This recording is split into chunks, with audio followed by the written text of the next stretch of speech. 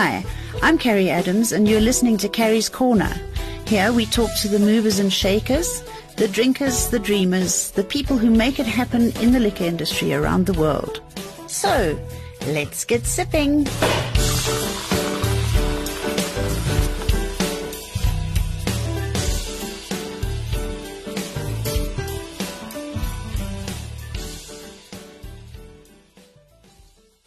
Well, today in my studio, I am joined by Christine Rudman. She doesn't really need any introduction because she's been around as a sort of a wine industry expert for as long as I can remember. Christine is a Cape winemaster. She is a top judge, panelist, consultant. She is a taster for John Platter.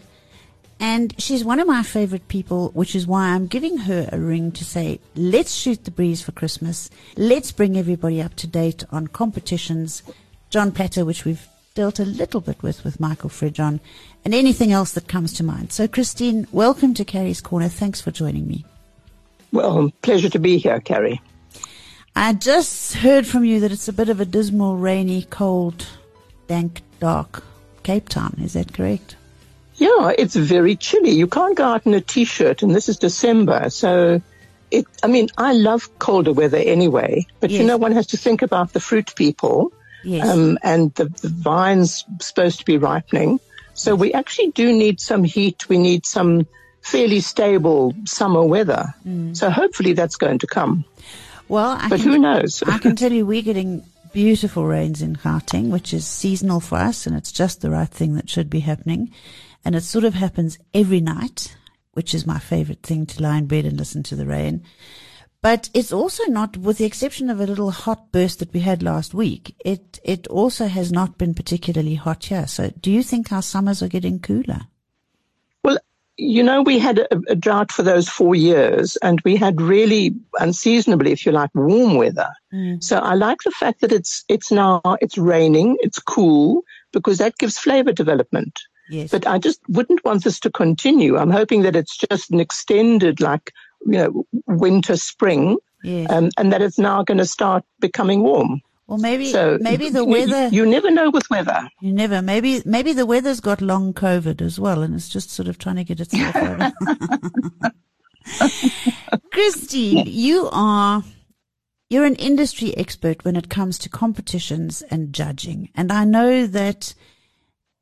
For us, it's quite easy to walk into a liquor store or a Pick and Pay or a Spa or a somewhere and look down the line of wines and decide what we'd like to have. But it's not that easy for the guy who doesn't live, eat, drink, breathe, walk, talk wine.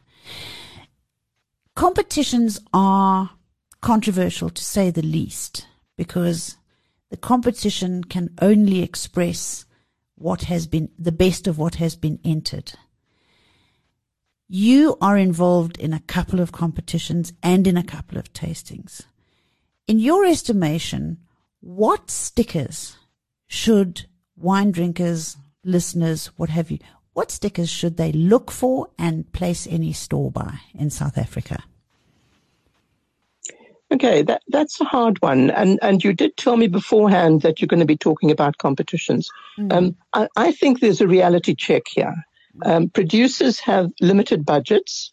They enter the competitions that they think will do best for their wines, and they don't have enough money to enter everything. Yes. So obviously they're going to enter the biggies, but they're also going to enter perhaps specialized ones where they've got a wine in their range that they're very proud of, and they would like to have a sticker on that bottle. Because I think when a consumer when the public walks into a supermarket or bottle store, it's in your nature to be attracted to the one that's got the most stickers on it. Of course. Because that says, I was judged and presumably by some experts, and they rated this wine very highly. So there is a value in stickers. There's a value in competitions. They send a message out there about quality. Yes, of course. And the Platter Guide, which you've been involved in as a taster for many, many years. Since 2003, in fact. Gosh, it's a long time. I think that Platter... 20 years, yeah. Yeah, it's fabulous. I think that Platter is a very meaningful guide. I've been all over the world, as have many of us, And I don't think that there is another country, wine-producing country, in the world that offers a missive quite as extensive and comprehensive as the John Platter Guide. Do you agree? No, I absolutely agree, because it's not just a listing, it's actually an evaluation of the wines. Yes. And I don't know whether this is common knowledge, but the taster that tastes that producer gets rotated every 3 years. So you can't fall in love with somebody's wines, Yes. or not understand them and rubbish them, because in 3 years' time, another taster is going to have a chance to Yes. fix any mistakes that you made. And Yes. presumably, Philip Van Zyl is now experienced enough not to have tasters that make too many whoopses. Yes. So I think it's a very good guide for somebody who doesn't really know a hell of a lot about what wines we produce. And Carrie, there are over 8,000 wines listed. Who can possibly know them all? I know. So it's a very good guide. And Christine, just walk us through the process of tasting for Platter, because it's not just as easy as everybody thinks. Okay. I mean, Philip runs a fantastic ship and you all do a brilliant job. Tell us how it happens. Well, there are only 13 of us. If you think that we taste approaching 8,000 wines, but we do it from, let's say, the middle of June until about the end of August, middle of September. Yes. And people like me who don't have a job or dependents can taste 7 days a week.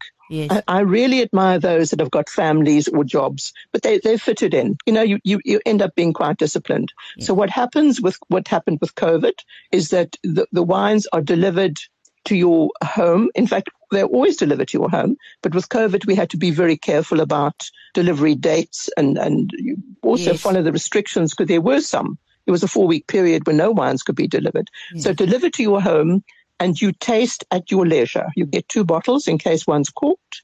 Yes. And what you have to do is to write your tasting notes and then submit those notes onto a dedicated website. It's brilliantly designed. It really is so state-of-the-art. Right. And that goes straight into the database from which the book is printed.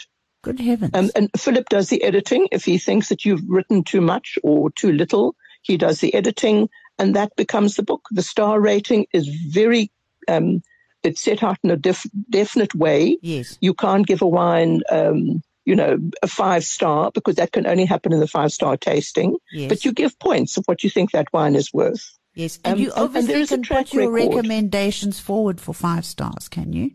Oh, yes, definitely. You do that by score. Yes. So anything with 93 or over goes into the 5-star tasting. 95, if you give a wine 95 out of 100, it basically means that you think that wine is worth a 5-star. But the tasters who taste the wine in the 5-star tasting might not agree with you. Yes. So that is another part of the check and balance Yes. that Philip has put in. Yes. You can fall in love with somebody's wine, and actually, in comparison with the others at that score level, it might actually just not shape up. So Exactly. it's a really important check and balance that he's Yes. put into the thing. Yes. And Christine, how many Carrie, I farms? just want to make one point. Can I quickly make a Yes, of point? course. I was astonished because I read through the press release that Philip put out. This has been 2 years of COVID. Yes. The 2022 book, which is, I think, about to hit the shelves, Yes. had 36 new producers. Wow. What? That is hectic. Exactly. Now, you would have thought that COVID would inhibit people from going Yes. into the wine industry. Yes. 36 new ones. Unbelievable. That is interesting. As regards your farms that you taste for, how many do you taste for in any given year? Oh, over 100. No, for platters. For plat. Yes. So how many darling. does Philip assign to you? Over 100. Well, well over 100. Oh, They don't all materialize because, for example, this year, a few just didn't send in any wines. Okay. And that could have been because they still had stock left from last year's production, or it could be they've just decided to go on hold. The smaller producers, I think, just didn't have any resilience. Yes. They didn't, miskin, have cash flow and like they're just sitting and waiting until things get back to normal. So not everybody sends in wines, but well over 100 that I get every year. Oh, yeah. my God. So you are assessing wines for over 100 producers, and some of them can have up upwards of 20 different labels. I mean, that is a hectic job. The listing for Robertson Winery is 85. Oh, my word. No, some of the bigger producers have a lot of wine. There is no amount of money that anyone could pay you that would be commensurate with the amount of work that goes into that. I can say that as a taster myself. That is a hectic amount of work to do. So kudos to you and all of the 13 of you who do that. And then, so you have a continual rotational sort of a thing. So you might just be starting to fall in love with Bosch and Dole, and Philip gives that to Winnie Bowman, and you get Tantinis. Well, after 3 years, it moves on to somebody else. Yeah. It's a clever way of doing it. To go back to your previous point, you can only do this if you love it. Yes. Not about the money. It's like a journalist, you write because you really enjoy it, not because you make money out of it. Exactly. So I fell in love with wine a long time ago. Tell us. Tell us your story and your love affair. Come, tell it to us. Okay, so I came down to the Cape to join Stellenbosch Farmers Winery in their marketing department in the late 70s. Realized I really didn't know very much about wine. I was making a fool of myself. Mm-hmm. So I enrolled in the Cape Wine Academy and, eventually ended up running it. I fell in love with wine. Yes. And especially this industry at the moment, because I think it is become so innovative, so creative. Yeah. White blends. Look what's happened to Shannon. Oh, aren't the white blends gorgeous? Things on the market that are mind-blowing. Mm-hmm. So you left Stellenbosch Farmers Winery, and you actually ended up running the Cape Wine Academy very successfully. As the second principal, yeah. Yes, for a few years. And then you fell in love with something or somebody else in the meantime, didn't you? Because for those of you who don't know, Christine had the most wonderful husband called Theo Rudman. Who could not know about Theo? Did you meet him in Cape Town? Yeah, and we got married after meeting. We knew each other for 4 months and we got married. It was one of those things. It was just a yes decision. Oh, how brilliant was that? But I left the Cape Wine Academy because Theo got sick. He got cancer, and I decided to spend whatever time he had left with him. Yes. So I took early retirement, came home, and the work just walked through the door. It was incredible. I was offered the platter gig. I was offered Wine of the Month Club. I was offered writing gigs. Yes. It was just, so I was working from home, which was just ideal. And absolutely deservedly so. I mean, you really are an asset to our industry, so I can completely understand why the jobs came flying in the door. And sadly, we had to say goodbye to Theo. I was trying to remember how long ago it was that he did actually pass away. 2004. It's a long time. It is a long time, isn't it? So we said goodbye to Theo, and you have just gone from strength to strength in your capacity as journalist, taster, wine lover, mother of the industry. There are a couple of us that sort of look after all the news and the olds and the in-betweens, and you are just amazing. You consult to a couple of farms as well, don't you? Yeah, I do. And of course, you'll never get given those to taste for platter, I'm quite sure. No, you have to recuse yourself. Yes. So they try very hard not to have any outside influence. And if you happen to be friendly, for example, with a wine producer, I was offered Villafonte. Yes. But Zelma and Phil are personal friends, and I had to refuse it, unfortunately. I would never have refused that. So you have to do that. You have to have integrity about this. I would have told a fib, Christine. I'd never refused. How fabulous that they were awarded that unbelievable accolade from the International Wine and Spirits Board in London. Yes. I just think Michael and Zelma and Phil have done incredibly well. We can be very proud of that little property. Yes. Christine, moving on, we've had a lot to deal with in the last 2 years. Do you see the wine industry changing as a result of COVID? Well, I'm so glad you asked that question, because one of the things that I picked up was a great deal more online activity than we've ever had before. Yes. I think everybody woke up and realized you don't have to have people walking through your tasting room, or coming to visit your cellar. You can actually market to them. You can have a relationship with them online, social media, websites. Yes. And that became really active. So I think we woke up to an opportunity perhaps we'd been a bit complacent about.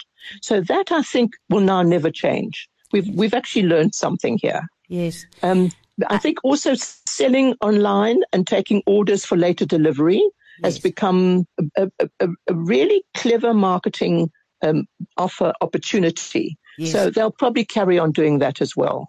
I did notice that a lot of the farms, and we spent a lot of our career in the industry trying to teach the wineries how to become a little bit marketing savvy. And look, some of them really are, but a lot of them are so creative and so hell-bent on their art and their craft that marketing really does get put onto the back burner. So I agree with you on that marketing score. But you know what I think is so fascinating is, as you say, the online selling bit. There's been an absolute burgeoning of sales that have gone, and the farmers have been forced to put together their own online selling tools, which is very good for them. And it's good for, well, it's good for many things. It's good for the courier companies because I think they're all getting a lot more work, etc., etc. But it's not so good for old retail such as we knew it, is it? No, and not so good for some of the smaller producers who perhaps weren't so marketing savvy. Yes. And didn't wake up in time. I think, you know, the jury's still out on how much damage there's been done in the industry. Yes. But there's definitely damage. You know, lost sales, lost opportunities. Yeah. And loss of loyalty from the consumer. So all of that's going to come out in the wash, I think, at some stage. Some wonderful stories for people to write, including Michael Fridjon, who'd be brilliant at this kind of story. Yes. But how much damage the industry has actually suffered as a result of these last 2 years. Well, I saw that Richard Rushton had actually posted something on Twitter yesterday or today. For those who don't know, Richard Rushton's being the top potato at Distill. And he posted a thing to say, come on, everybody, let's just get the hell out there and get vaccinated, for better or for worse, whether we believe in it or not. And let's just do it and get on with it. Do you agree with that? No, completely. There's a wonderful Afrikaans expression, a boer maak 'n plan. And this wine industry has had lots of, bad things happen to it. I mean, we had sanctions, we had all this stuff. We haven't had the best government support. And somehow we've managed. We've had no government support. We've had Thank you, Carrie. I wasn't going to say that. No government support. But we're resilient. We're resilient. We just get on and we do it and we work damn hard. And so I have faith in the industry. Yes. But you can't make up for lost sales, for example. No. And you can't revive a business when suddenly, the consumer doesn't believe in you anymore. No. So there's damage. There's damage, which we'll see. There's massive damage. And I think that for the entire industry, from the cork producers to the printers, the foil makers, the Consol have had their own challenges as a result of it. SA Breweries has had massive challenges. And then, of course, loads of us who employ people, we've all really battled and struggled to keep people working because there's not been a huge amount of money forthcoming from government to help pay wages. So I think the damage the collateral damage is huge. But on the bright side, we've got 36 newcomers to the Platter Guide, which means that people haven't lost faith altogether. And I think that the next question I wanted to ask you is your opinion on the newcomers to the industry. We've got a whole bunch of young boys and girls who are producing, I think, exciting, clean, fresh, innovative new wines. What do you think about them? Oh, yeah. That is the most impressive thing that you find if you taste for a guide like Platter. And I also taste on Wine of the Month Club, where we taste 80 wines every 2 weeks on a Monday night. Yes. And afterwards you get given a list of what you tasted. So you're perpetually being not confronted, but you're perpetually aware of innovation, of new ideas, of creativity. It's incredible. And it's not just the new guys who are doing this.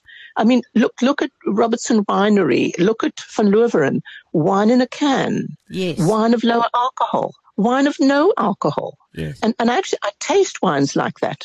And they're not rubbish. You'd think that who would want to drink them? Yes. They're actually made to reduce the alcohol but keep the flavor. Yes. This is just brilliant winemaking. Yeah. And there's a niche for it. There's a place for it in the market. And so the innovation keeps coming. Yes. And I think that's part of the South African mentality, thinking how to do things differently, not just being complacent. And I think also with the opening up of the industry along with democracy in 1994, a lot of the winemakers were able to travel more than they ever had before. Yes. And I think a lot of the kids I've noticed do vintages in Napa, they do vintages in Spain, France, Australia. So they're bringing back a lot of innovation from around the world. We're also Definitely buying into a lot of new technology. And I think for many years we were stuck in the same old dogged ways in the wine industry. So now there's lots of people putting wine into foudre and those big eggs and doing all kinds of different things with them, aren't they? But it's going back to old-fashioned winemaking, isn't it? Going back to concrete tanks and things, because it's all about the quality and not trying to overwork the grapes. Yes. And not trying to overmake the wine. Yes. Just, let it express itself. What is also not common knowledge is how many winemakers from other countries come here to work vintages. Okay, tell us. Giles, I didn't even know that. Got foreigners in his cellar all the time. Yes. They come and work vintages here. So when their vintage is not happening, they come here. And there's a lot of that going on. And that's also an exchange of ideas, isn't it? Yes, it's fantastic. There's a lot of new, well, I suppose they're not new. You and I have been around long enough to know that it's just reinventing the old, but the youngsters think it's new, so we'll leave them in that bliss. But Cinsault and Grenache and all those grape varieties that we used to drink when we were at university or early working days or whatever, there's a bit of a reincarnation of all of those at the moment, isn't there? Yes, and you see what has been learnt, because also in the time, in the last 20 years, we've learnt about how important vineyards are. Yes. So I think Cinsault, for example, they realize the older the vines, the smaller the production, the better the quality. Yes. Lieu Passant uses Cinsault from a vineyard over 100 years old in Franschhoek. I know, it's massive. Duncan Savage got 5 stars for his Cinsault in this latest Platter Guide. Yes. We're not talking about easy drinking, nothing quaffing kind of dry wines here. We're talking about something seriously good. Yeah, absolutely. Yeah. No, I think that there's a lot of excitement in the industry, and I think it's up to all of us to convey that excitement to the rest of the country, to the rest of the planet, quite frankly, because we've got wines that offer such good value for money. They really, really do offer good value for money on an international scale.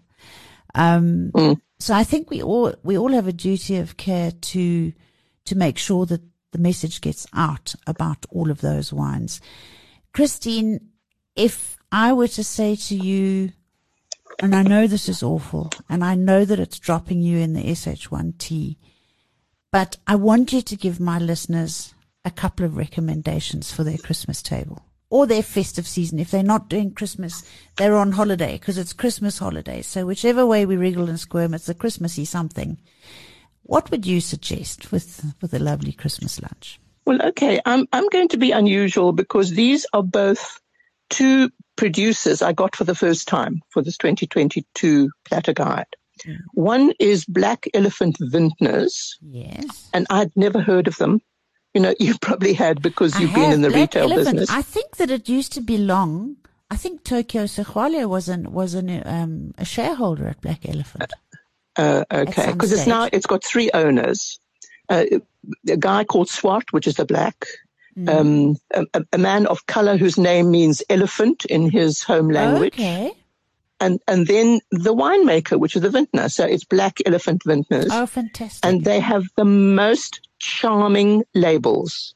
This is the kind of thing that would be part of the conversation at the table, because it's not just about what's inside the bottle. Yeah. It's about what's outside the bottle. And the whole story that goes with it as well, I'm sure. And the whole story that goes with it. So my recommendation is called 3 Men in a Tub with a Rubber Duck. As opposed to a rubber duck. That is the name of the wine. Yes, okay. It's a red, and it's absolutely charming. I mean, it's a beautiful wine anyway. I rated it highly. But just for the sheer conversation of looking at that label and fun.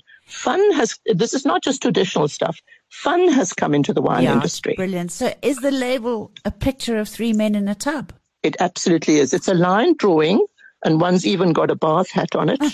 It's the 3 men in a tub, and the rubber duck is on the back of the label, a cutout at the back of the label. It is too charming for words. That's fantastic. So they must go and look for it. So what is inside the bottle? Do we know, or is that just left to the imagination?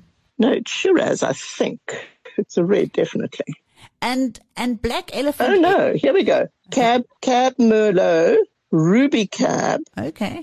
Pinotage, Shiraz, Pinot Noir. Oh, my God. Well, no, that's eclectic. There goes that innovation that we were speaking about. Absolutely. Absolutely. It's about what you're drinking, you know. Absolutely. So I suppose it's very voluptuous and juicy with all those different varieties in it. And completely drinkable. It's a 2019 vintage, but it's completely drinkable now and will age well. So we're doing a little bit of innovation here. 3 men in a tub with a rubber duck. I love that. And can exactly. I press you for a white wine? Well, yes, you can. And here I'm going to be doing a sales pitch. I don't think we drink enough of our sweet wines. Oh, good. And so my recommendation of the white would be Duncan Savage's straw wine, which is called Not Tonight, Josephine. I know. Isn't it gorgeous? It's absolutely gorgeous. And that could go with the pudding. I mean, Christmas has always got to have pudding, and that would go beautifully with it. And it would also go beautifully with cheese if we wanted a cheese platter. But I've got this thing I've got this huge thing about South African sticky wines, because I just think if you compare our sticky wine to any sticky wine from anywhere else in the world, you are paying a fortune for a bottle of when we say sticky wine, guys, it's normally a Noble Late Harvest or a straw wine or a natural sweet wine. Yes. You pay fortunes for them everywhere else in the world, and we make of the highest quality in the world for literally next to no money if you think of what it is. So Duncan, of course, he's everybody's darling Duncan, and he's got a Not Tonight, Josephine. Does he make it out of Chenin, or is it a Semillon? I think it was Chenin. I can't remember because I don't have the book. I can't remember. I don't have it in front of me, but I think Duncan makes his straw out of Chenin. And of course we love the name. So we've got, as always, from Christine Rudman, something completely different. 3 men in a tub, rubber dub, and we've got Not Tonight, Josephine. So I think that's absolutely brilliant selection for Christmas. Christine, are you going away, or are you staying at home in Cape Town for Christmas? Well, I think the Cape is the most beautiful place in the whole world to be living. So I'm staying here. Good girl. I know you fly our flag with such unbelievable class and style always. You are an amazing addition to the wine industry, and from me and all the rest of us, a great big vote of thanks and confidence to you for all that you do for us. You really are a star. So thank you for that, and thank you for joining me on Carrie's Corner on the Biz News Power Hour. It's been an absolute treat. We'll turn this into a podcast as well, so that anybody who wants to can go and have a look and go back on what you have to say about the South African wine industry. Great pleasure.